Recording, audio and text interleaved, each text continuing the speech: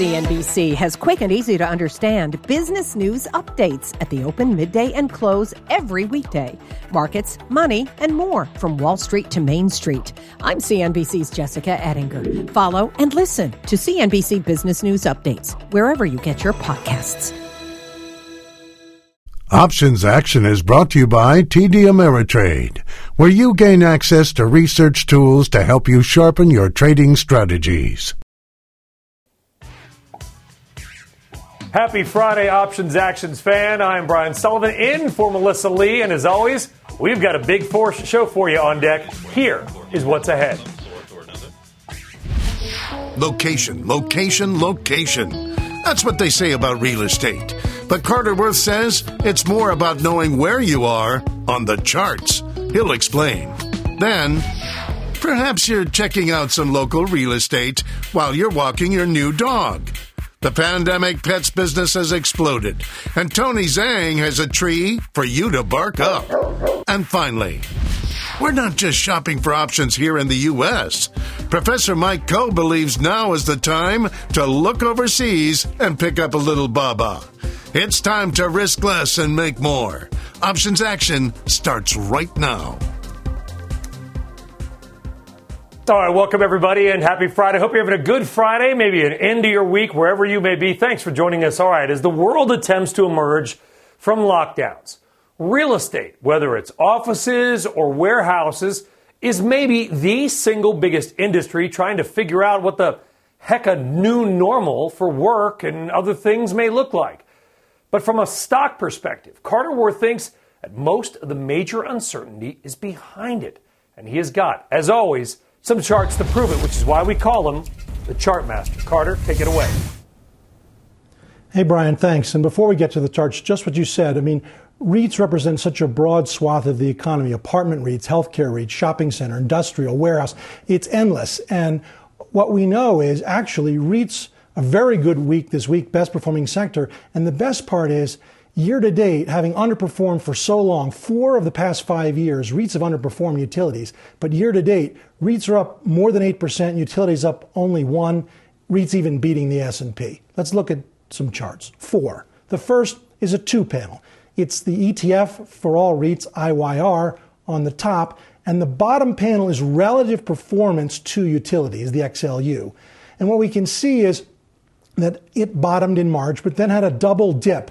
And that double bottom formation on the relative chart to XLU is very important. Take a look at the second chart, also a 2-panel relative chart. Again, IYR on top, and here, again, on the bottom, relative performance to utilities as measured by XLU. We've broken above that downtrend line. So you have a double bottom formation on the relative, you have a break above a downtrend line, very important action. Third chart, it's just the IYR itself. And what we know, of course, is it plunged, as all assets did during the pandemic, but it has not made it back to its pre-pandemic high. Final chart, fourth chart. I've annotated that high. You can see a circle and the line drawn across. I think basically REITs are headed back to their pre-pandemic level. And that would be about an 8% move from here. And we like them long by virtue of what a broad representation they are. Carter, thank you very much. All right, there's the charts. Mike Coe, what's the trade? Yeah, so, we were talking about IYR here. This is the real estate REIT ETF. And I think an important point, and you were touching on this, Carter, too, is that this is really quite a diverse base of real estate companies that we're dealing with. We're dealing with everything from Weyerhaeuser, which is a timber REIT. We've got American Tower in there, which is the largest REIT that deals with wireless towers. We've got data centers in here. We've got logistics, basically the warehouses that serve companies like Home Depot and FedEx and Amazon. And oftentimes I think people have been looking at the real estate business and they're thinking mostly about one of the other big constituents, Simon Property. They're thinking about things like retail. But actually, if you take a look at the top 50% of the representation of IYH, retail is actually a relatively small percentage of it. Most of the businesses we're talking about are pretty stable. Now, the principal reason that people would typically buy something like IYH is for dividend yield, although if you're looking at it recently, you've probably noticed that it's only yielding about 2%. And that has an important implication for us when we're taking a look at how to trade this with options. Because, of course, if you buy a stock or if you buy an ETF, you're entitled to collect the dividends. But if you trade the options, you're not necessarily. But when the dividend yield drops, and you might instead be taking a look at the potential for capital appreciation instead of the dividend yield, using something like call options becomes more attractive. Now, another important characteristic about IYH is that it is relatively low volatility. So IYH has volatility commensurate sort of with the S&P, or maybe even slightly less, so considerably less than a lot of other sector-based ETFs. So I think what we want to do here is keep the trade relatively simple. When I was looking at this earlier today, I was looking at the June 91 calls. Now, IYH at the time was trading around 91.40, so these were about 40 cents in the money at that time. I could pay $3.10 to buy those calls. The important thing to think about is the extrinsic premium that I'm spending. That's really the decay that option is going to incur over time, which is about $2.70 or about 3% of the strike or the underlying value of IYH shares. And I think this is a way that you can risk relatively small amount to bet that this rally that we've been seeing in IYH, particularly relative to some of the other yield ETFs, could continue. All right, Mike and Carter, thank you very much for that. All right, from real estate to retail, Tony is here, and he has got a trade that could capture the upside in the pandemic pet boom. All right, Tony, it sounds like you're barking up the right tree, so I'm just going to leave you and take it away. Yeah, thank you, Brian. So the stock that I want to take a look at here is Petco, because we've seen a significant sell-off here this previous month with the other retailers, but they recently just reported a fairly strong earnings here last week, and the stock's down about 10%. Yet I think this is the opportunity for investors to step in, because this category is likely going to continue to see some pretty strong spending even after the reopening. So when we look at the chart itself, the IPO was just in mid-January, so we don't have a lot of history, and the stock has been fairly volatile. But I do seem to find a little bit of support here around the $20 level. But the primary interesting thing that I want to point investors to that are looking in this particular space, Petco is actually outperforming its faster-growing digital rival, Chewy, here over the past 3 months or so. So it's interesting to see this retail store beat out the e-commerce side right now from a performance perspective.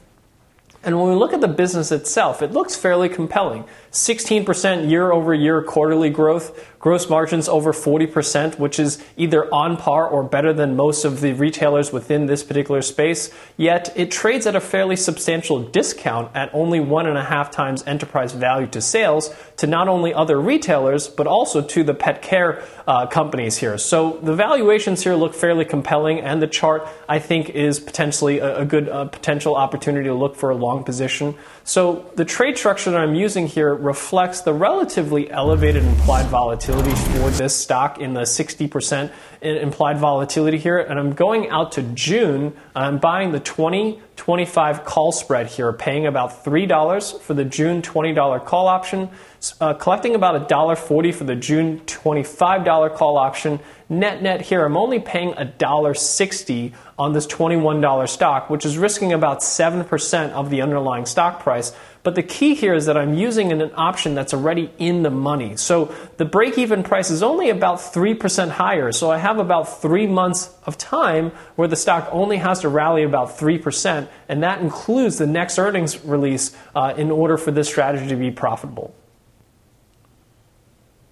All right, Tony, thank you. Carter, all right, he laid out the trade. You look at the charts, look at the technicals. What do you see on Petco? Right, and Tony talked about the chart. I mean, one thing we know is obviously it's struggled since coming out of the gate. In January 14th, the stock sort of first prints at 30 and has been as low as 18. It's worked itself back to 2021, where it is now. Recent outperformance to Chewy, but I mean, the Chewy stock is something that's been up fivefold, a great winner that has pulled back. I think this is a case where you have to do it through options because the stock is sort of range-bound stuck, if you will.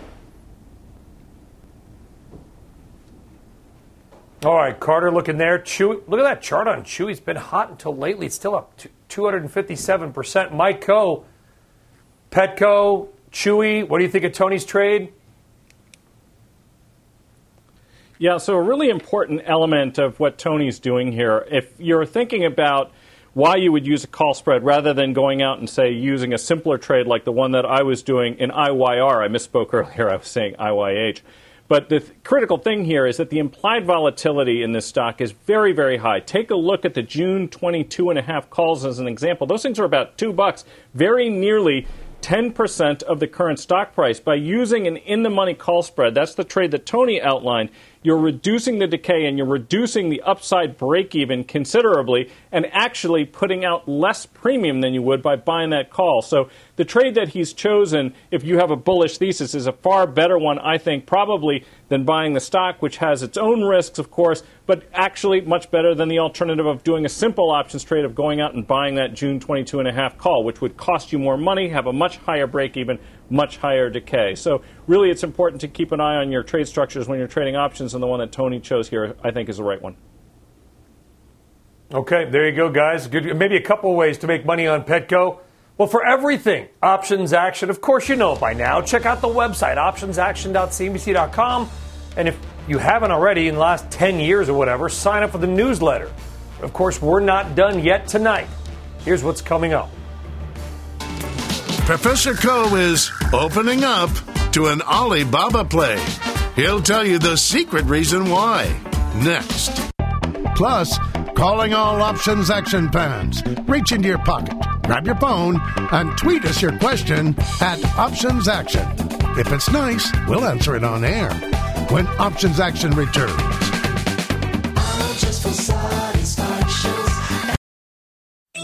CNBC has quick and easy to understand business news updates at the open, midday, and close every weekday.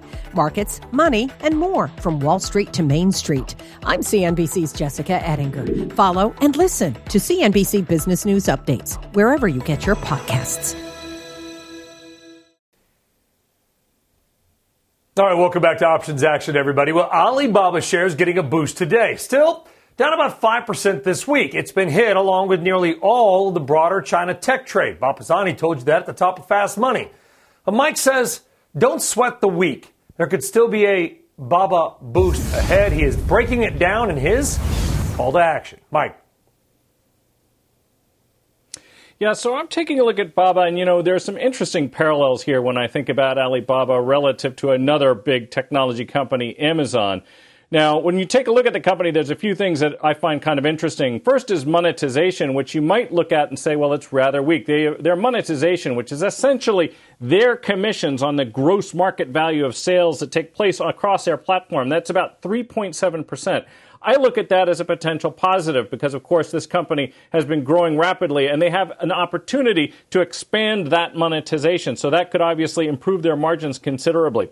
Another important thing that I would think about here is that they have a huge footprint, nearly 1 billion active customers on their platform right now. Their target, believe it or not, 2 billion. That is obviously a very large number. So finally, one of the things I would think about is cloud. This is an area that they're expanding into. We've seen the benefits to Microsoft. We've seen the benefits to Amazon. And if they can do the same thing, then obviously that represents a material opportunity. And there's something else I think we ought to be thinking about with Baba, too.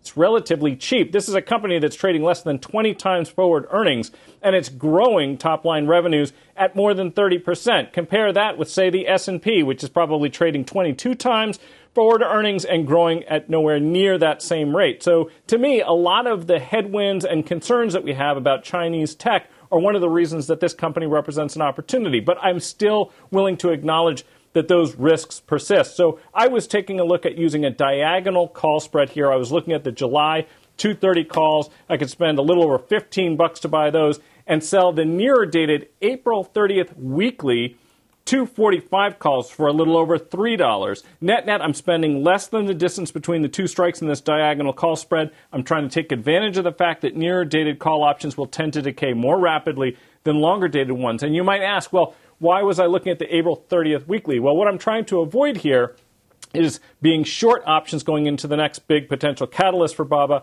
which is earnings. I think this is a company that's cheap. I still think it has and is demonstrating a tremendous amount of growth opportunities, and we've seen other companies like it expand into the same areas that they have and improve their monetization. So I think for all of these reasons, Baba represents a relatively interesting opportunity, and we can use options to mitigate some of the risks that are associated with the China tech trade.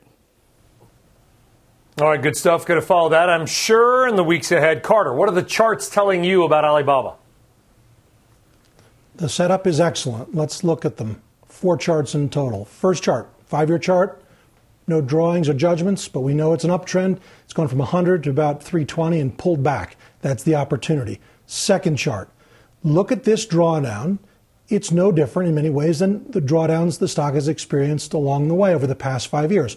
I've highlighted them there. 22% down, 39, 22, 26, and this one, 31. Now here's the most important part. Next chart. Look where these drawdowns have stopped each time. Literally to the penny on a well-defined trend line, in effect, the past 5 years. Final chart is just the chart, the 5-year chart with the trend line. We've come down, we've touched the line, buy it for a bounce here. All right, Tony, chime in here on Alibaba. Obviously getting swept up. The K-Web got crushed. Tencent, pretty much everything is down, but Baba, maybe a specialty case. What do you make of this trade? Buy on weakness? So the charts look fairly attractive, right? As Carter was showing you, both on an absolute and relative basis, it is trading near some major support levels. It is oversold. So I think from a technical perspective, you have a buying opportunity here. And the fundamental side, as Mike showed you, the valuations are very compelling considering the growth potential that we have here. What I don't love, as Mike already pointed out, is the risk that we have with these Chinese tech companies, especially the big ones like Alibaba that is currently in the crosshairs of these Chinese regulators. Now, Mike did mention the cloud business, and I do think that's important, but the cloud business right now is still only about 7% of their total revenue, and it's not particularly growing at a very fast pace here at the moment, so I'm not sure that that is, in my opinion, a reason to go long this particular stock. So I do think that the only way to tiptoe into this opportunity right now is through options. And I do like Mike's trade structure using a call diagonal because the trade structure gives you a payoff graph that's relatively similar to being long the stock, but it only risks 5% of the underlying stock's value to do so. And if you do get a small bounce here, you're able to participate in the upside and potentially own the stock and have a longer term bullish thesis here. And by selling the April 30th 245 calls, he's being fairly tactical here because you have a fairly strong resistance here around 240, 245 that could put a short-term cap here on the rally in the short run. Yeah, Michael, circle back. Okay, we talked about Alibaba, but, listen, like Vipshop down 30%. Recently you've got this K-Web, as we mentioned, coming down. Do you have a broader thought along the China internet trade generally? Is there opportunity there or just too much risk with these SEC rules floating around? Well, we have the rules issue, and as Tony was appropriately pointing out, that's not the only concern that you have when you're dealing with making investments into Chinese companies. There is always the risk, of course. It is a single-party rule in China, and if they suddenly lose the favor of the Chinese government, that is a huge risk. And I think that's also priced in here. There's no way that a company with the fundamentals of Baba would be priced the way Baba is if it was a U.S. or a European company, for example. That is the risk. I think that's also the opportunity. And arguably that exists in some other spaces. The one thing I would say that probably insulates Baba a little bit better is how they touch such a broad base of consumers. When you have that, you obviously have a lot of popularity. And, of course, that does present a little bit of a counterbalance to the threat of regulators, whether they're domestic or in China. So, as far as I'm concerned, I think this is a way that I'm not getting long China overall necessarily. I think Baba represents a fairly unique case, though. All right, Mike, thank you very much. A lot of talk there on Baba. All right, up next, what you've maybe been waiting for. We're going to answer your tweets along with several follow-ups on some of our open trades. That's coming up.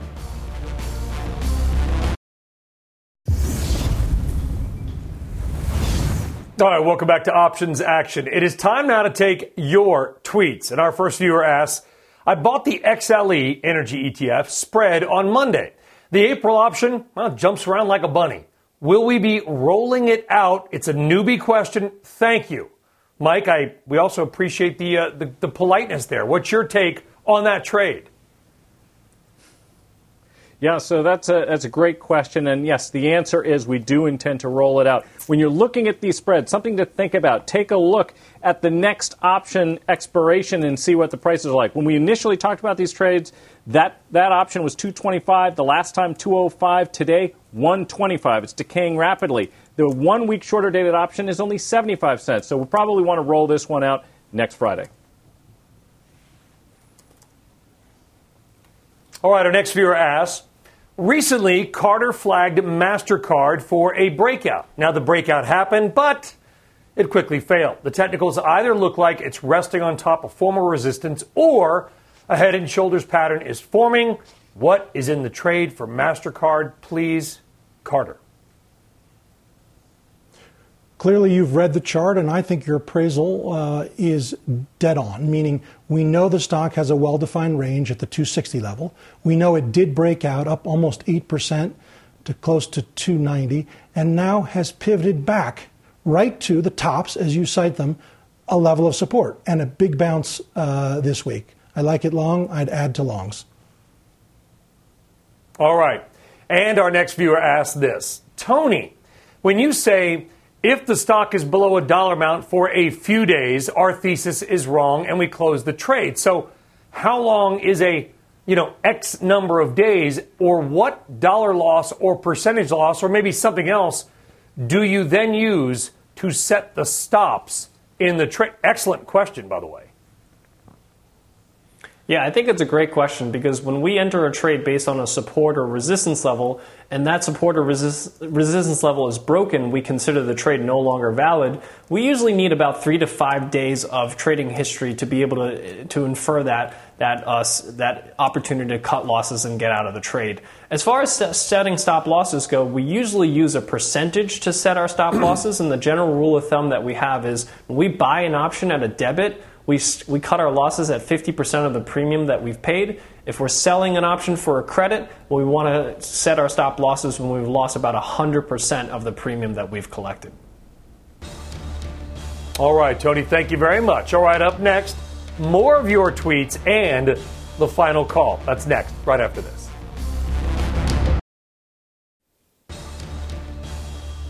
All right, Carter, Mike, Tony, thanks for joining us. We rambled on and ran out of time. We are off next week for Good Friday. We'll see you in 2 weeks. Mad with Jim starts right now.